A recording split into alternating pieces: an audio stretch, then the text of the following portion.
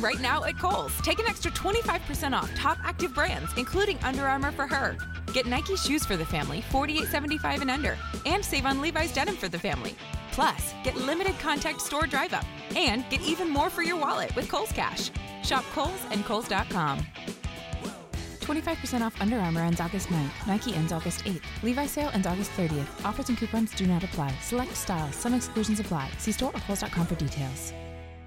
Hey, this is Sunaina and welcome to the Keep It Alive series by TalkCXOLife. In continuation with the series of conversations we are having with HR leaders, people-centric managers and coaches, we bring to you my conversation with Ajith Nair, Director of Kincentric, a talent and HR advisory firm specializing in employee engagement, leadership assessment and development, and HR advisory, of course.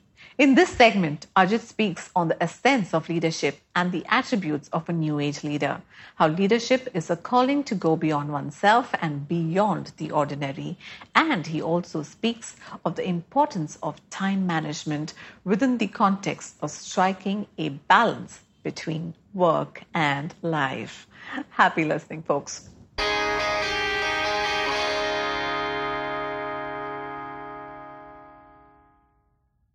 Ajith, what would you say is a leader born or made? And of course, if made, then what are the attributes that are critical in shaping them? And can that be an organic assimilation of these attributes? How do you go about grooming leaders in this day and age for the future? Somebody who's ready to think beyond themselves to begin with.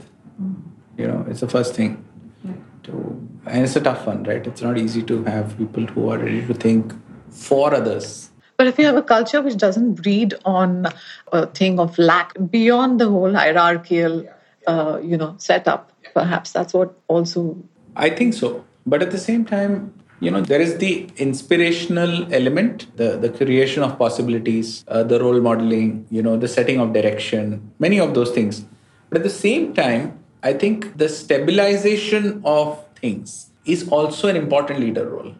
Especially in these times, purely from an organizational view, when there is much disruption, a lot of chaos, it's important to have leaders who are also creating a very solid, stabilizing role to say that, hey, this is how I bring a certain consistency and predictability to your lives, to the extent that I can. I think that balance, that how do I remain stabilizing, consistent, available, and on the other side, how do I inspire, create possibilities, challenge, and then ensure that I'm creating a lot more leaders. Balancing these two, I think, is important.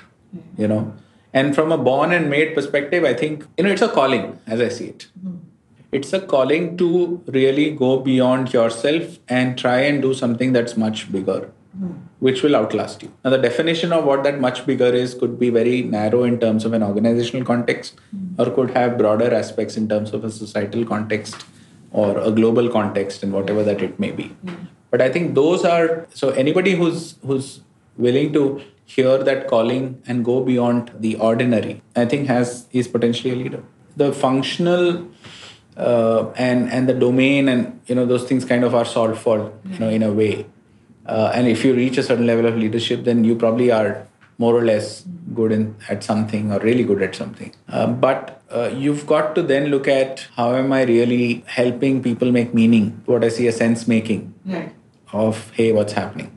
Connecting is a lot about really helping people navigate through, for example, change, right? Helping them find the right support systems, resources, whether it is for collaboration, whether it is for their own development. And then you're looking at helping them with feedback, helping them as a coach, helping them become a better version of themselves. All of these become very crucial. So you recruit employees. Organizations are in search of the perfect leader. What are the attributes then that you look out for? Is it just the technical domain expertise? Does some kind of character bit come also in terms of these kind of leaders who are managing, adding that third dimension bit Like if you have to go to universities, an increasing amount of them are not just looking at your GMAT levels or your score, your scores. They're looking at, have you done a CSR, some different shades that adds a bit of a flavor into your personality. Do you see this as a trend that's there? Absolutely. I mean, I think that is very answered very easily because, yes, given the domain, given the track record, but then a very quick conversation is also about, hey, how does this individual really stand to potentially inspire our people? Stand to really, create a larger set of possibilities. Stand to really go beyond the language of the domain or the function. Stand to really be able to balance the priorities of the different stakeholders of the organization. Because, and that's also that connector bit, right? Because you will have shareholders on the outside, you might have regulators, you have the board, you have your immediate leadership team, you have the largest set of employees, you have your customers, you have your partners.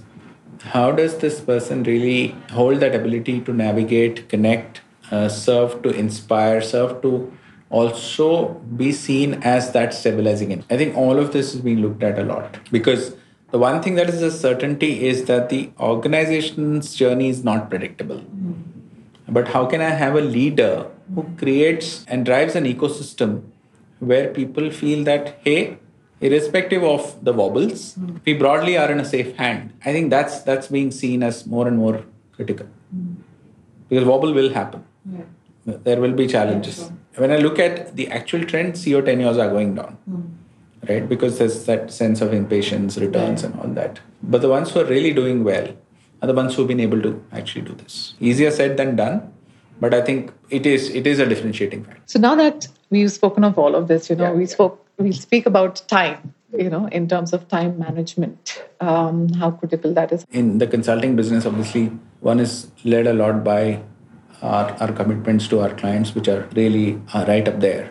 But at the same time, the time to switch off, the time to kind of really focus on what is it that gives me the energy to be able to sustain this is something that I consciously focus on. So whether it is through my writing or whether it is through my practice of yoga or a bit of music, all of that pretty much helps me, as I said, so-called stretch my mind, engage a different set of faculties. And from a time point of view, I think a lot of this obviously happens on the weekends. And I do look at it as a set of commitments. So I'm very cautious and conscious, rather, of where is it that I'm saying yes. Earlier, there would always be, someone's reaching out to me, I have to say yes. But now I'm a lot more conscious in terms of, yes, even if I say yes, but I'm setting very clear expectations of what I can do and what I can't do. Yeah, and for leaders, it's increasingly difficult because everyone wants a slice of your time, actually. Exactly. And you got to, balance therefore, that. Know where to say no, draw clear lines. Otherwise, something will give and it's not sustainable.